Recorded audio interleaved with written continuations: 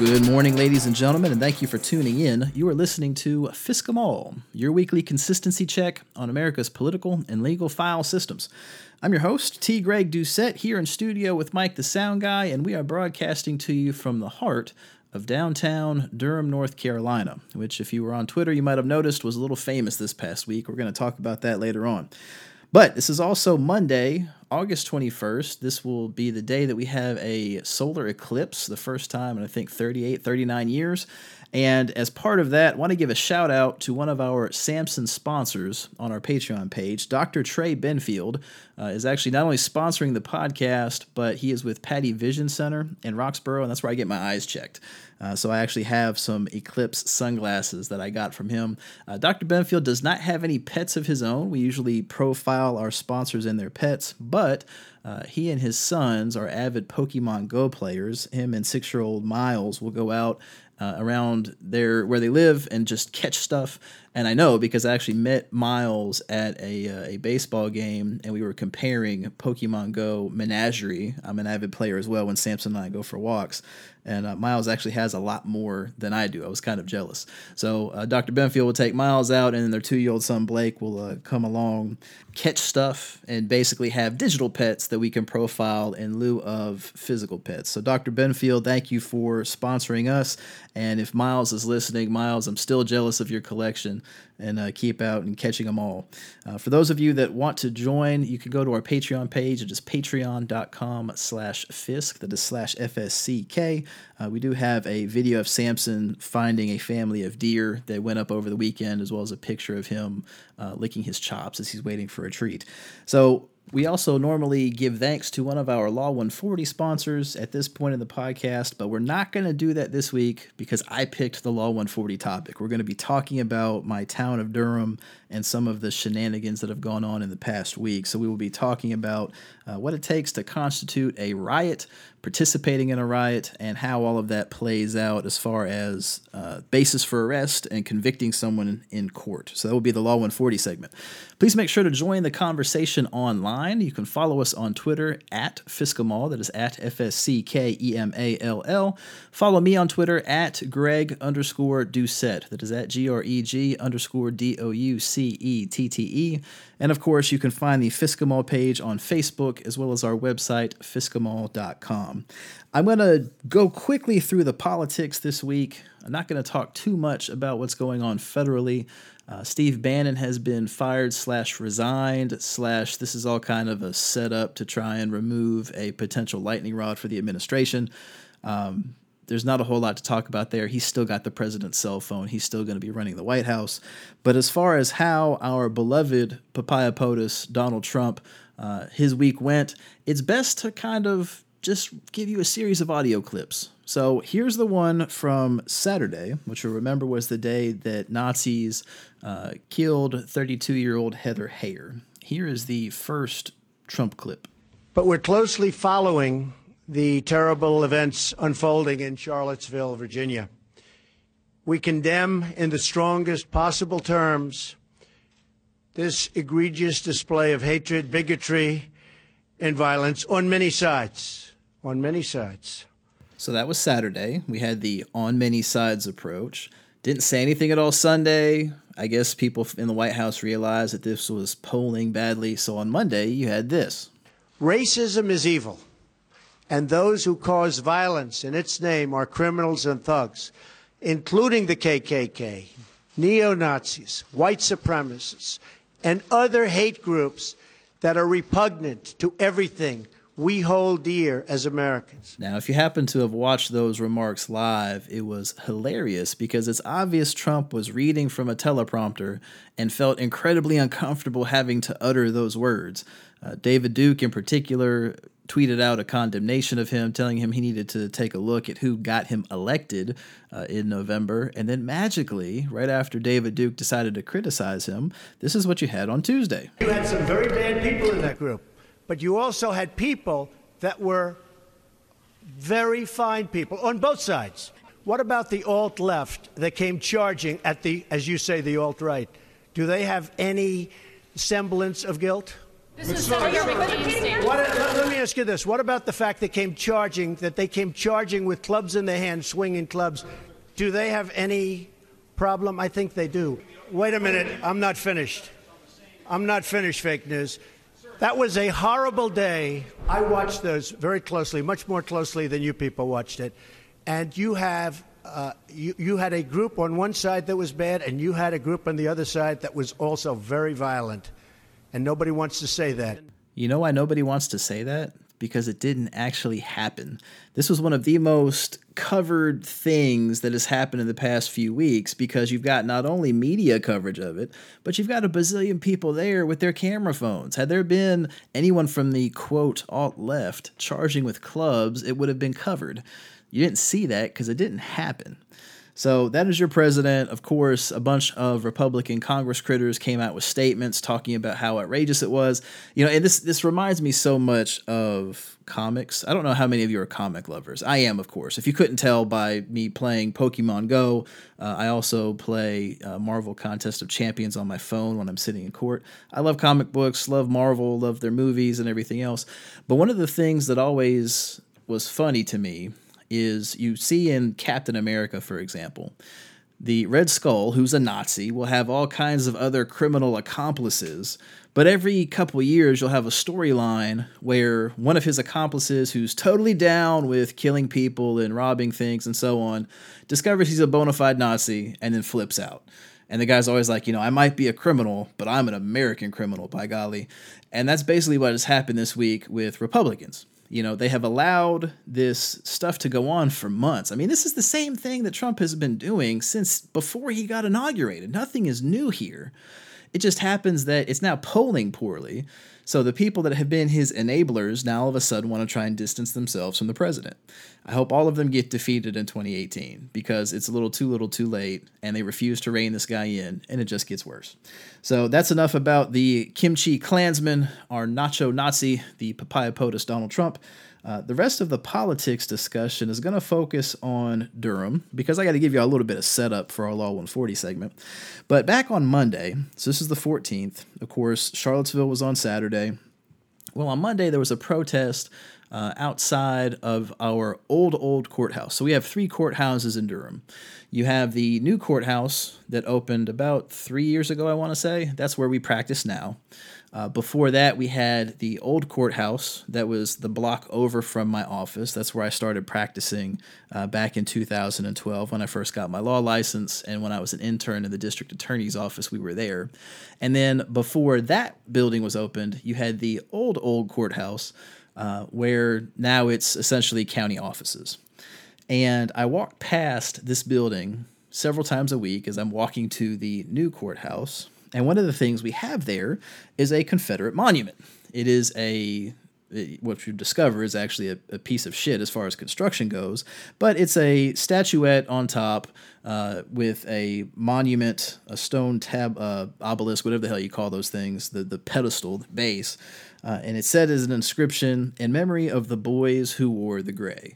Now, a couple things. They weren't boys, they were men. They were also traitors. They were committing treason against the United States by levying war against them and spent their time killing other Americans. We've avoided discussing all of that because we don't want to tell people that their great-great-grandfathers were traitors, but let's go ahead and just be real about that's one of the very crimes that is very clearly specified in the United States Constitution that the states they were fighting for ratified. Anyhow, so there was a protest outside of this monument. And in the middle of the protest, one of the individuals, Takia Thompson, who's a student at North Carolina Central University, took a ladder, got up and put a rope around the neck of the statuette.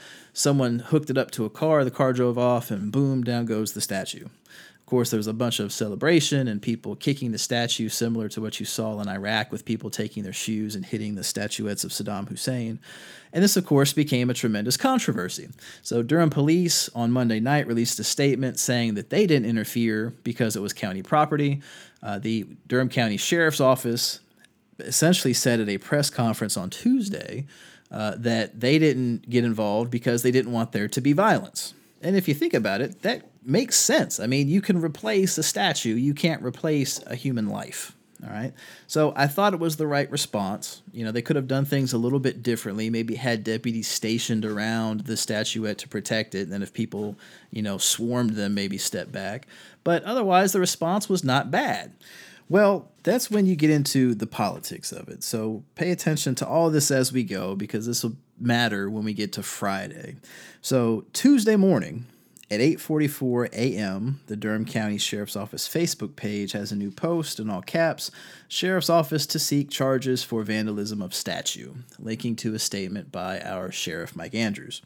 There was, of course, a news conference later that day where the sheriff explained the non-intervention, as well as saying that he intended to pursue felony charges against the people that were involved. And then later that evening, Takia Thompson was the first person arrested, charged with felony inciting a riot and felony participating in a riot with property damage of at least $1,500. So that was Tuesday. Wednesday, at 10:35 a.m., the Durham County Sheriff's Office Facebook page has a new post in all caps, deputies arrest additional demonstrators for removal of statue, noting that they have arrested even more people and also charged them with felonies. And then we have another Facebook post at 1:25 p.m. in all caps, fourth demonstrator arrested for removal of statue. So that was Wednesday. Well, as part of all this is going on with these arrests, folks planned a separate protest where they were going to turn themselves in solidarity at the jail, saying that they were involved with taking down the statue. There's a picture of the outside the Durham County Jail that went viral Thursday morning. Well, Thursday morning, before that all happened, at 7:45 a.m., there's a new post on the Durham County Sheriff's Office Facebook page that says that the sheriff had issued a statement in response to a planned demonstration at the Durham County Courthouse at 8 a.m. Then at 1:43 p.m., there's a new post on the Durham County Sheriff's Office Facebook page. It says in all caps, new arrests in destruction of Confederate statue. Again, linking to another statement by the sheriff. So by my count, starting from Monday night, there is 5 different Facebook posts, all linking to different statements that the sheriff's office has distributed to the public via social media. So fast forward to Friday.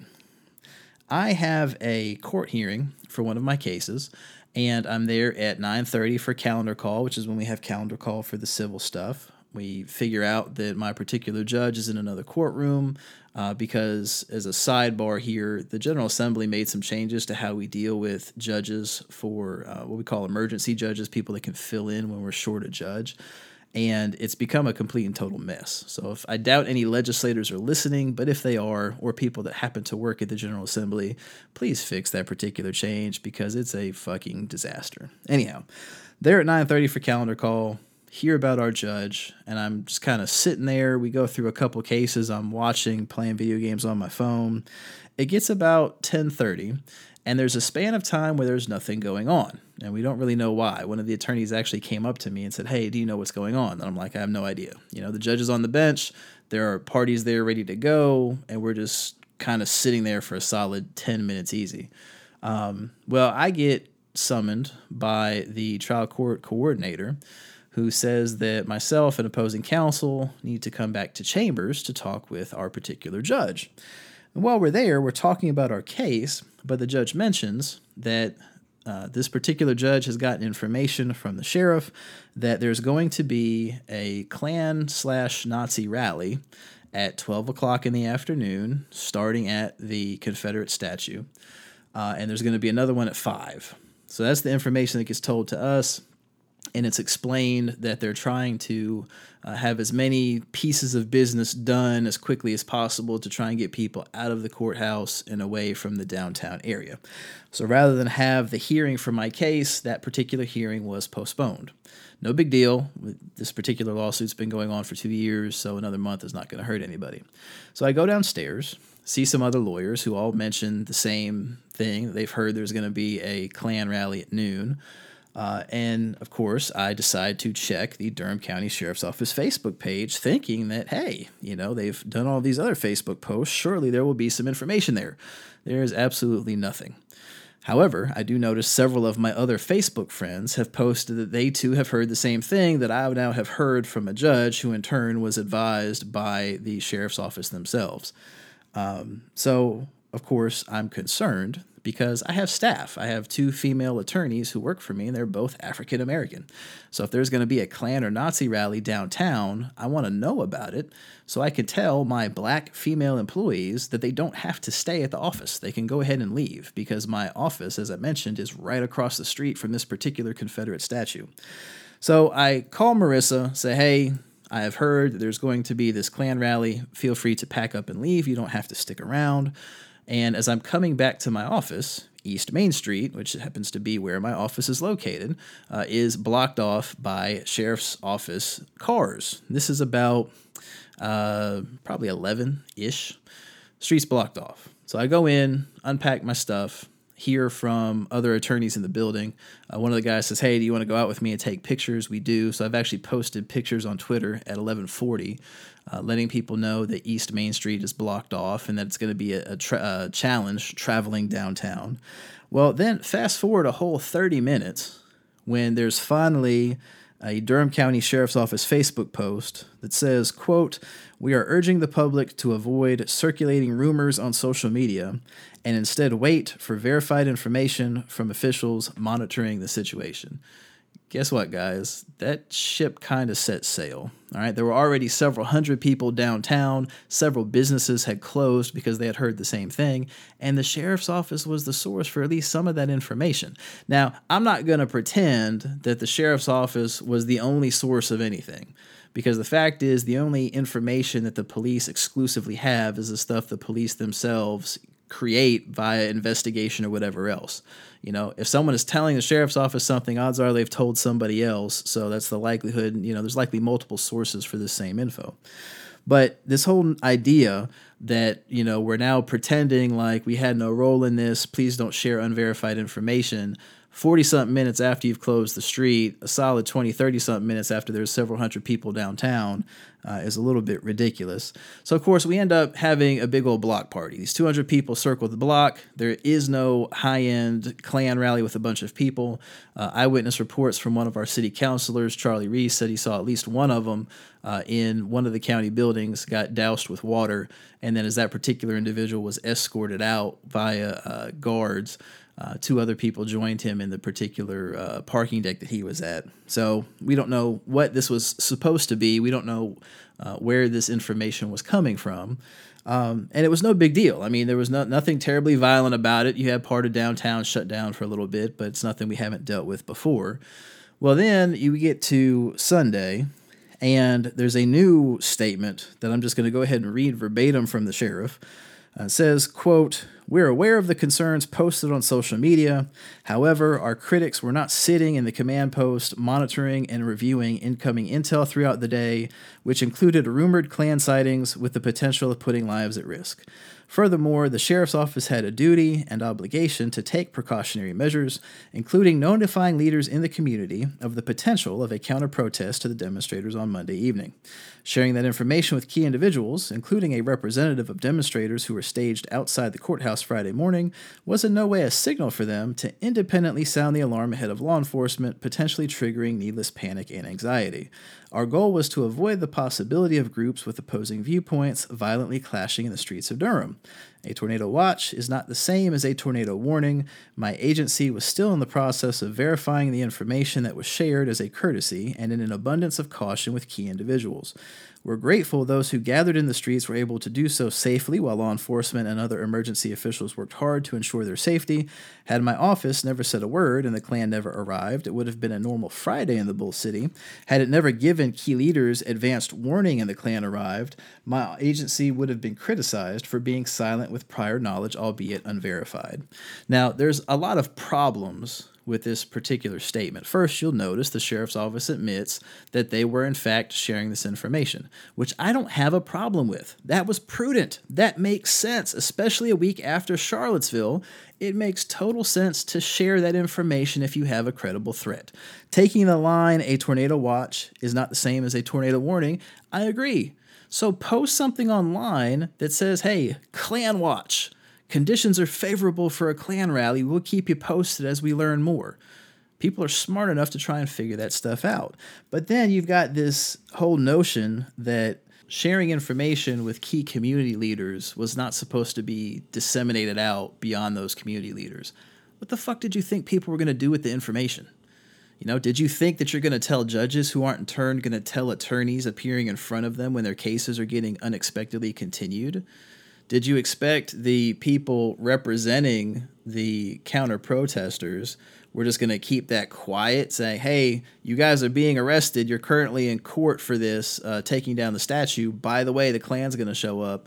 Were you supposed to keep that last sentence to yourself? That just doesn't make sense. No one logically thinks that way. But then you've also got this whining at the end. Had it never given key leaders advanced warning and the Klan arrived, my agency would have been criticized for being silent with prior knowledge. No one's trying to criticize you for sharing the information. The information should have been shared. The criticism is that once you realize the Klan wasn't actually going to show up, instead of taking responsibility for it and say, hey, we had a credible threat, we thought it was prudent to share, nothing happened, good, you instead try to play it off like you had no role in it. It's ridiculous. It betrays a complete lack of responsibility. And that, to me, is a problem. I don't blame the sheriff's office for helping to spread this information. I'm thankful they did because it gave me a heads up that my black employees could go ahead and leave the office because I didn't want them around in case things started popping off. But I'm offended that my tax money is paying for an agency to then pretend after the fact that their hands are clean and they had absolutely no involvement with it. It's totally ridiculous, especially from law enforcement. So that's it for the politics for this week. There's, of course, always more going on, but my patience tends to run thin.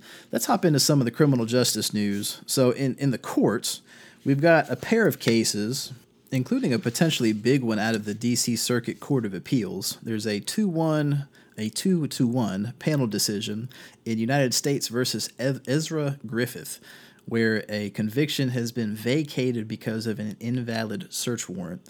And I'm not going to go into the details of the case, but one particular thing of interest was that the police raided person A's house thinking they're going to find a cell phone that could theoretically belong to person B. And while they're there, they take every single electronic device that is in the house. Now, it turns out in this particular case, the application for the search warrant was defective because it never actually mentioned that person B owned a cell phone. They were just raiding person A's house on a whim that person B might own a cell phone. But then the court went on anyway to note that even if the warrant was invalid for that particular reason, court continues saying, quote, but the warrant was also invalid for an additional reason. Its overbreadth in allowing the seizure of all electronic devices found in the residence. The officers executing the warrant made good on that authorization, seizing 6 cell phones and 1 tablet computer. The affidavit failed to establish probable cause to suspect that any cell phones or other electronic devices belonging to Griffith and containing incriminating information would be found in the apartment, yet the warrant did not stop with any devices owned by Griffith, which already would have gone too far. It broadly authorized seizures of all cell phones and electronic devices without regard to ownership. That expansive sweep far outstripped the police's proffered justification for entering the home to recover any devices owned by Griffith. Now, this is a huge holding for Fourth Amendment jurisprudence. I don't know if it's going to stick. Of course, you can appeal and have what is called an en banc review, where all of the judges for the circuit rehear the case, and then, of course, it can also be appealed to the Supreme Court. But if it stands, it's going to be a big deal because other circuits look to the decisions of their sister circuits as being persuasive. And then whenever a circuit goes the other direction, it creates what's called a circuit split, which increases the likelihood that the Supreme Court will intervene. So for right now, this is actually a big ruling, and it's got a lot of potential positive ramifications for those of us that think the government gets away with a bit too much in violation of the Bill of Rights. Speaking of, out of the Seventh Circuit, a 6-4 en banc decision has ruled that Robert Lee Stinson, who served 23 years in prison for a crime he didn't commit based on bogus bite mark evidence, is allowed to sue both the police detective and the two dentists that conspired to have him convicted based on this fake evidence. So that's it's a pretty noteworthy case there. I'll link that to you in the show notes. In terms of general legal news, the Charlotte School of Law here in North Carolina has been closed down. That happened this past week.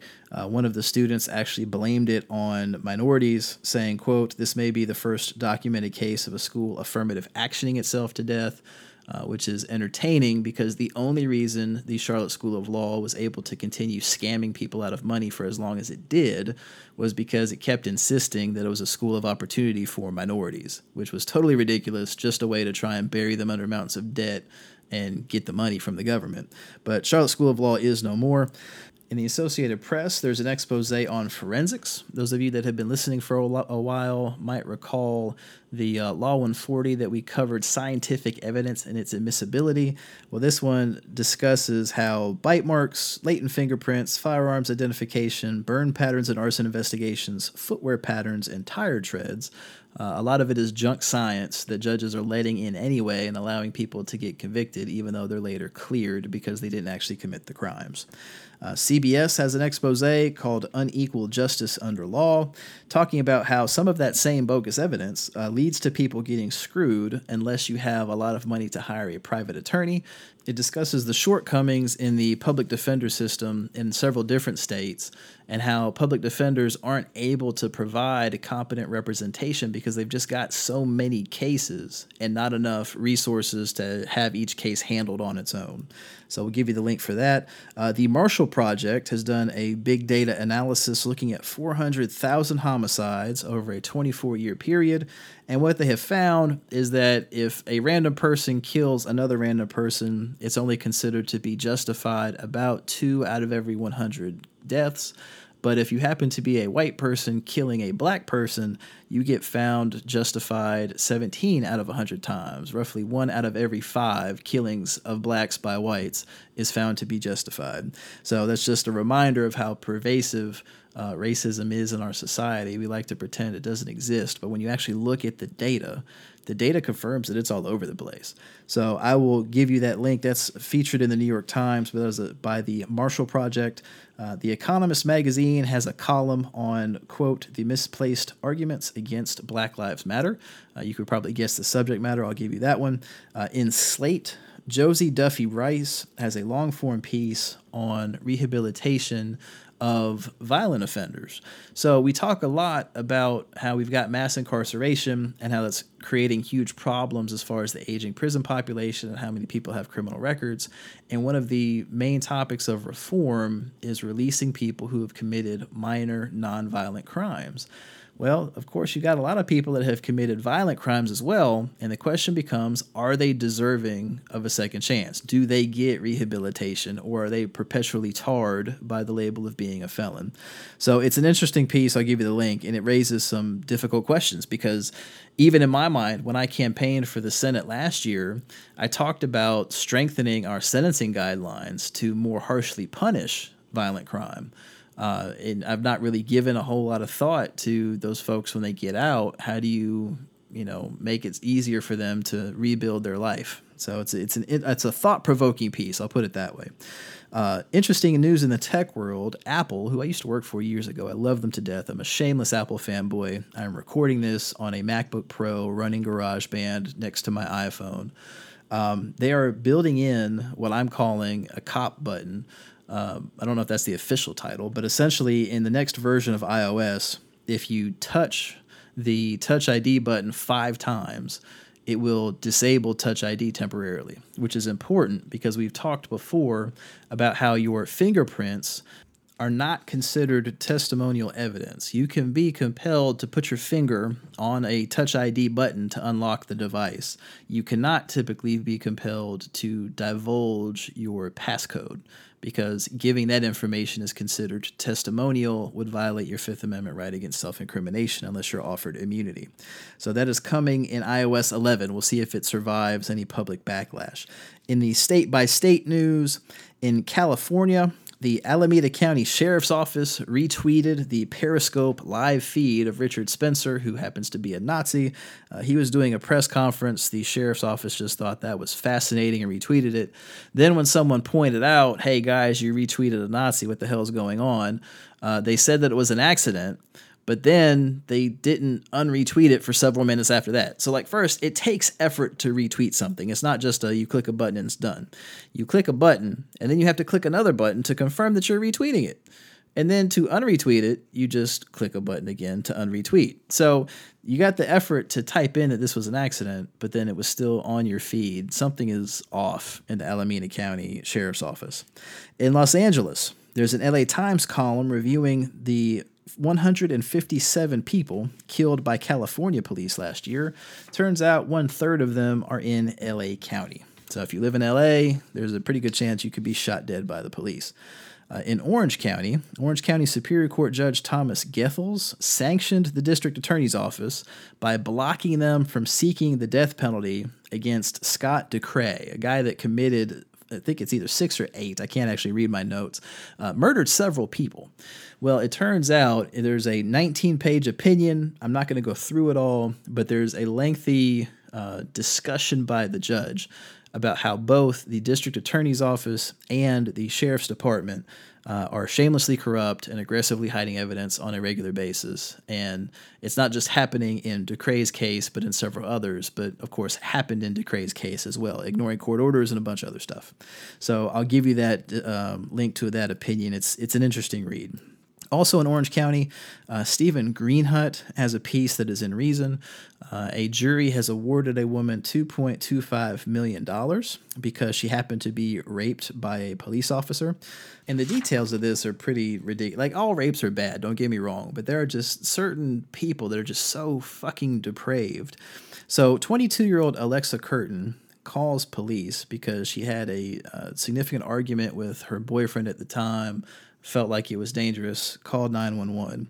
Officer Nicholas Lee Carapino showed up, and the deputy drove Miss Curtin to her car, and then while she was there, he's commenting about her underwear, tells her to stay in the police car when they get to her vehicle. The officer left the car, got out of his clothes, got out of his uniform rather, into plain clothes, then got into the car again and raped her inside of it. It's pretty disturbing. So the actual trial testimony was even worse than that. But this idea that, you know, you're responding to the scene of a potential crime and you use that as a opportunity to get your rocks off is wildly disturbing. Down in Florida, in Columbia County, 3 ex-prison guards have now been found guilty of conspiring to kill a black inmate. Turns out all 3 of them were part of the Ku Klux Klan, working for the government, earning your tax money, being part of law enforcement. In Georgia, Gwinnett County Magistrate Judge James Hinkle has been suspended for posting his thoughts about the Charlottesville protests, saying, quote, "The nutcases tearing down monuments are equivalent to ISIS destroying history. If you think that taking down Confederate monuments erected 80-something years after the Civil War ended, that were uniformly manufactured," and there's actually an expose somewhere where it shows that the Southern statues, in several cases, are identical to the Northern statues because the same company was selling statues to both sides. But if you think that's the same as ISIS, you're batshit crazy. Turns out this is not the first time this particular judge has had these types of comments. He said previously that he was proud to be a deplorable infidel, and then when the Obama Treasury Department mentioned that they were going to put a black woman on the $20 bill, Harriet Tubman, he said, quote, "Well, the U.S. Treasury has just announced the ugliest $20 bill or any money ever." So that is how you handle your judges in Georgia. In Baltimore, there's an expose in the Baltimore Sun about Kushner Companies. Yes, the company owned by Jared Kushner, the son-in-law of our Papaya POTUS. Their company actually encourages judges to issue arrest warrants for people who owe them money, and somehow that's a thing in Maryland. I did not know this. Typically, you can't be jailed in North Carolina for being poor, but in Maryland, that's a totally normal thing.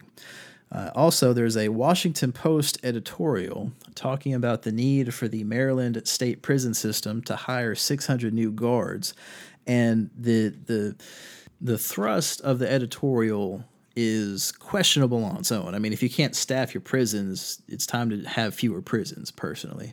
But the reason why they can't hire people is interesting, particularly in light of that Florida story I just mentioned. Here's the pull quote. It says, quote, "The shrunken applicant pool and paltry harvest of successful hires are a function of several factors, including Maryland's low unemployment rate, the diminished status of law enforcement careers, and, critically, the requirement since 2015 that all prison guard candidates undergo polygraphs. That polygraph requirement, enacted by the General Assembly in response to a scandal involving guards having sex with and supplying contraband to inmates at the Baltimore City Detention Center, has depressed application numbers, while at the same time has yielded information during the tests that disqualifies many applicants." What kind of shit do you get into that you can't pass a polygraph and you're trying to serve in law enforcement? What the fuck? So that's in Maryland. In Massachusetts, in Springfield, a police officer, Conrad Lariviere, I'm probably fucking up his name, but I don't particularly care. This guy, serving and protecting the public, decided to post his thoughts about Miss Heyer's murder in Charlottesville, saying, quote, "Ha ha ha ha, love this, maybe people shouldn't block roads." So that's one of your officers in Springfield, Massachusetts, justifying vehicular homicide, thinking it's hilarious. Over in Boston, a Northeastern University student was arrested because he happened to look like someone else, because we all know all black people look alike. When asked why he was being approached by police because he was just trying to walk home, the officer said that he was being a smartass and decided to arrest him for that. Of course, all of this is on cell phone video because first rule of Fisk, police will continue to do dumb shit even when they're being recorded. That young man's cases, the charges against him has been dismissed, but that was this week in Boston. In Minnesota, a Minneapolis cop, also on cell phone video, is standing over a handcuffed man as he just lets a security guard repeatedly punch the man in the face. This particular guy was at a nightclub. I guess I don't know if he was leaving or was evicted, doesn't particularly matter. He's on the ground in cuffs, the officer's standing over him, but the guard is just wailing on him anyway because he can, and of course all of it was caught on video. We got two different stories in New York. One is surprising, the other is stereotypical. Both of them in New York City. The surprising one is that a group calling itself Justice League NYC had a press conference in support of NFL quarterback Colin Kaepernick, and there were roughly 100 NYPD officers in attendance. Among the statements you heard was, quote, "As officers, we confirm the problem Colin took a knee for exists within the NYPD." That is a stunning admission, and I can only imagine how fiercely the brass were shitting their pants, because that was very unexpected. I saw that on Twitter and I'm like, wow, that's wild. Well, not to be outdone, the New York City Sergeants Benevolent Association released a video complaining about blue racism. And it's so ridiculous. I couldn't even get through the whole thing. I made it about halfway through and I finally had to cut it off. Guys, I don't know if they've taught you this at the police academy. You get to take your uniforms off, okay? This whole notion of blue racism is ridiculous. Don't repeat it to anyone, because if you're always wearing your uniform 24 hours a day, 7 days a week, 365 days out of a year, there's something wrong with you. You probably smell bad. All right. You get to take your uniform off. The only way people know you're still a cop when you're not in uniform is if you voluntarily tell them. You don't get to take off being black or being Hispanic or being American Indian or being Asian. You don't get to take any of that off. So just cut the blue racism shit. Here in North Carolina, yes, we're talking about North Carolina extra this week. Down in Raleigh, this is not a police story so much as a media story and how we talk about black suspects versus white ones. The headline reads, "Father accused of leaving his 5 children alone while he went to work." Now, that seems terrible. I mean, gosh, that's child abuse right there. Dad just goes to work, leaves his 5 kids there. Well, if you go to the third paragraph in this particular story, you will learn that the father left his kids with a babysitter, and it was the babysitter who abandoned the kids. And then if you go even further down in the story, you learn that the father's wife, he's married, has cancer, and he's the sole breadwinner who is now being arrested and held on bond for child abuse because he happened to leave his kids with a babysitter who didn't do their job. So that is here in Raleigh, North Carolina. In Ohio, You might recall we mentioned this Euclid case last week where police were arresting Richard Hubbard III and beating the daylights out of him, and the focus was on them beating Hubbard. And I'd mentioned my concern was how quickly they arrested the girlfriend the minute she pulled out her cell phone video to record. Well, we got kind of a hint as to why that is. It turns out the officers were lying about that situation. From the story, quote, "The initial statement from police in the Cleveland suburb of Euclid said Richard Hubbard III, who was pulled over on suspicion of having a suspended driver's license, had refused Officer Michael Amiott's orders to face away after getting out of his car August 12th and then began resisting. But the video obtained this week in a public records request appears to show Amiott not giving Hubbard a chance to comply." So that might explain why they didn't want anyone else recording what took place, because they basically decided they were going to arrest this guy and beat him for sport, and they happened to get caught. Over in Oregon, Clark County Jail Deputy Christopher North has finally been fired for ejaculating on an inmate. A 29-year-old woman was locked in a changing room in her civilian clothes. This guard entered, pressed himself against her, ejaculated, and then left. He ended up getting arrested, but then the prison still kept him on payroll for a solid week after that, but he has since been fired. Over in Tennessee, in Nashville, the American Bar Association decided to drop in on a courthouse and monitor things for a little bit. And what they found is that if you're charged with a misdemeanor, there's a full-blown court system where you are never advised of your right to counsel. There's no judges involved. There's no defense attorneys involved. It's just you show up, you talk to a prosecutor, and prosecutors are working pleas, and people are signing them without ever knowing they have a right to an attorney. In Texas, McKinney, Texas, we think, we're not entirely sure, a police officer and academy instructor, Phil Ryan, posted an extensive Facebook note advocating for the death penalty for anyone who happens to deface a monument. He labels it as a PSA, friendly advice from your Uncle Phil, says, quote, "Bottom line, if someone is destroying a monument or statue that isn't theirs, you can defend it by force during the day with deadly force at night." He's also got snippets taken from the criminal code or Texas penal code, whatever the hell they call it down there. But just know your police in Texas believe that defacing any kind of property merits the death penalty. And then last but not least, we don't typically talk about cases in other countries, but sometimes they offer forewarnings of what can happen here.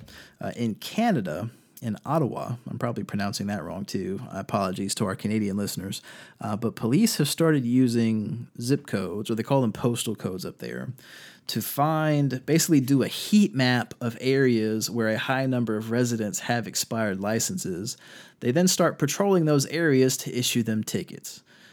Now, this is one of the challenges that has come from having big data and all this information.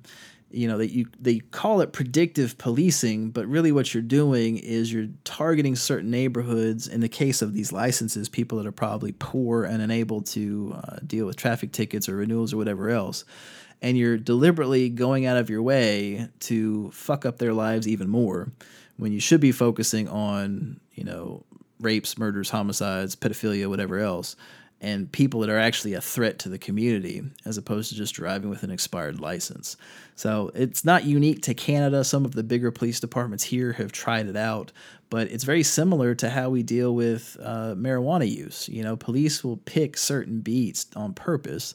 It tends to be communities of color, and they'll just walk around sniffing out weed, trying to give people tickets because the government uses it to make money. So that's up in Canada. Our Canadian friends, be forewarned. You better keep your license up to date, because otherwise the government will come knocking on your door.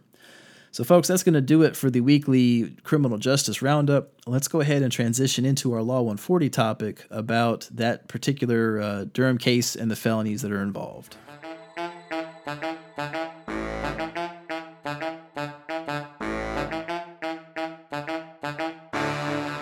So we mentioned earlier in the show that Takia Thompson, who's a student at North Carolina Central University, has been charged with 5 different crimes relating to removing a piece of trash participation trophy to Confederate soldiers that happens to be in front of our old courthouse here in Durham. They've been charged with vandalism, defacing a statue, both misdemeanors. I don't recall what disorderly conduct, I think, was the third misdemeanor. And then 2 felonies, one of inciting a riot and then one of participating in a riot with property damage in excess of $1,500.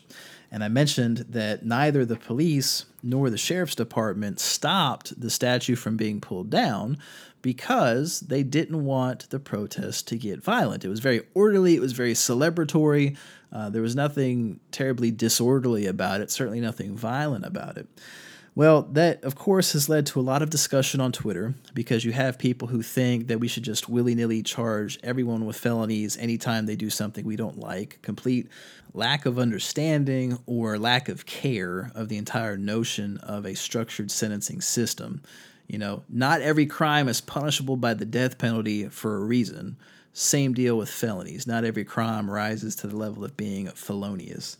And part of why that matters, as we talked about this before, the mere act of being arrested creates a public record. It creates what we call collateral consequences. You have your mugshot spread around Google. You have it being indicated that you've been charged with a felony, and people just assume that because you've been charged, that means you're guilty of it, even if you're not.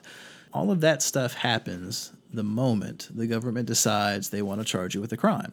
You know, if someone came to my door right now and arrested me, charged me with murder, even though I've never killed anyone in my life, the act of doing that will cause me to be fingerprinted, photographed, handcuffed, transported, and generate an entry in our calendar system here in North Carolina that people doing public background checks will see whenever they punch up my name.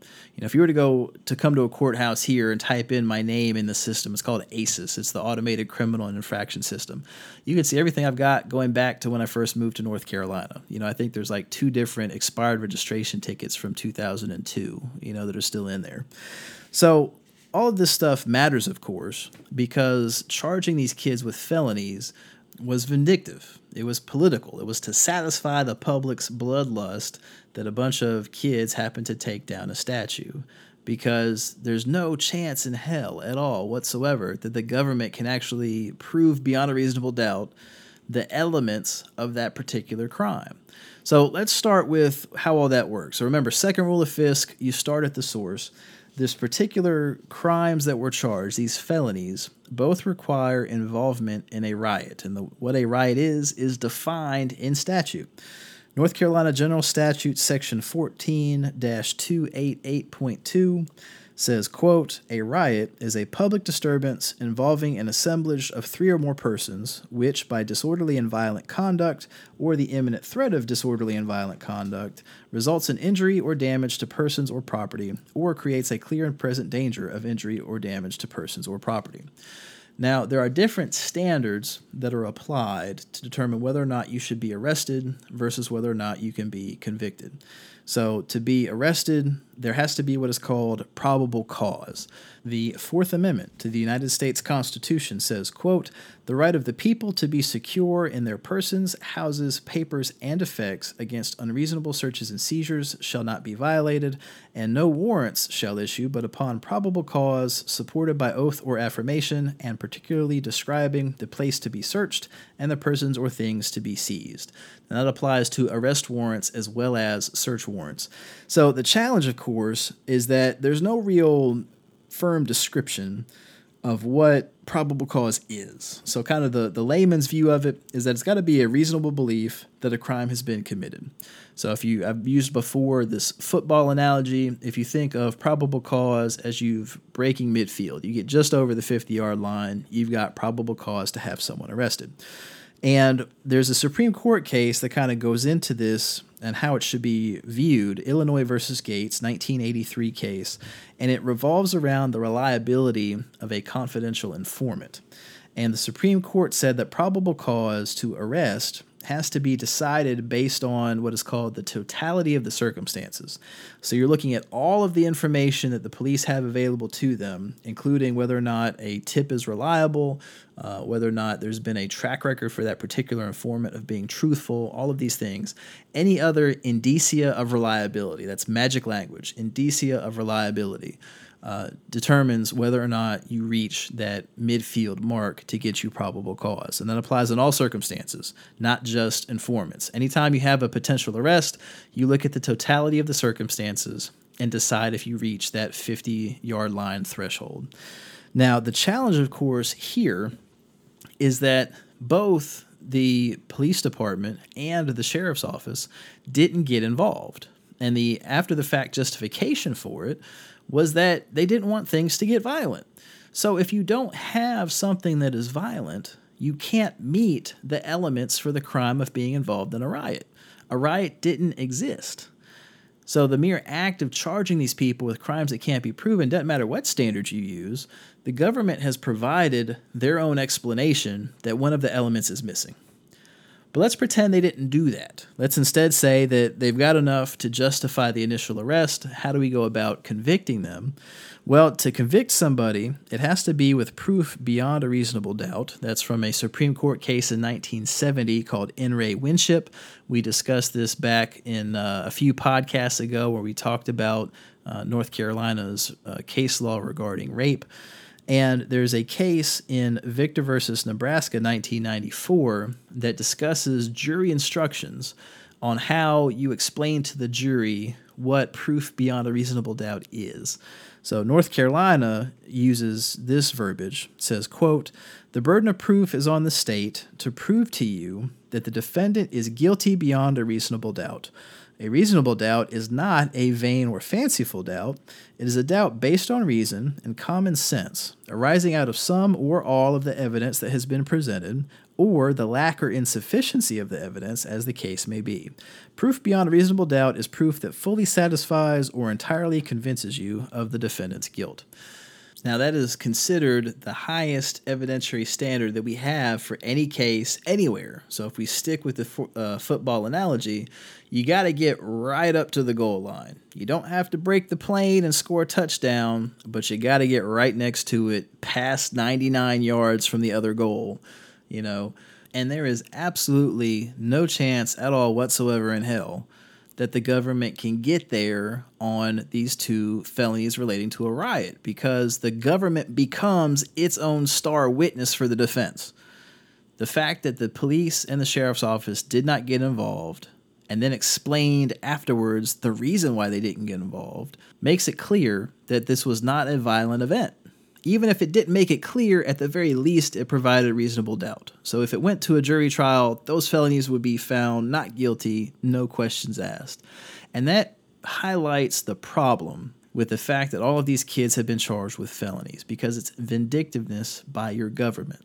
That's why I got into criminal defense. Criminal defense is not a naturally Republican field if you think of republicanism as law and order, because the assumption is we're protecting criminals, and who wants to do that? But the problem is that law and order applies to the government just as much as it applies to the citizens. And if you have a government that is empowered to hit you with any criminal charge they want, even if there's no hope at all they would ever prove it, draping around your neck the collateral consequences that come with that particular charge, that's a problem. And the only way to stop that from happening all the time is to have people willing to provide a zealous criminal defense, hold the government to its own standards. We didn't come up with a beyond a reasonable doubt standard. That's not a criminal defense lawyer creation. That's the government's creation. That's what the courts have said we need to use. And someone needs to hold the government honest for that, because in this particular case, with these particular students, the sheriff's office has completely overcharged them. And it's not even the sheriff's job to make that determination. You know, if I was the sheriff, and I'm not, I never would be, I'd never even try to run for it, I wouldn't have said, we're going to go after these kids with felonies. What I would have said is, we're going to work with the district attorney's office to figure out all appropriate charges and proceed accordingly. Super easy. The catch, of course, is that doesn't help you get reelected. So, folks, that's going to do it for this particular Law 140 segment. I appreciate all of you for listening in. Thank you for letting me pick the topic this week. I'll see if I can get one of our Law 140 sponsors to pick the topic for next week so y'all can have something different from my usual ranting about stuff. Please make sure to join the conversation online if you haven't yet. We are at Fiskamal on Twitter, or me at Greg_Doucette. Listen in at Fiskamal.com. Make sure to subscribe so that way you can get these episodes as soon as they come out. And if you're so inclined, would love to have you leave us a 5-star rating or a written review at your leisure. So folks, on behalf of myself, Mike the Sound Guy, and Dr. Benfield, by the way, make sure to wear glasses if you go watch the eclipse. Thank all of you for listening, and I hope you have a blessed week ahead.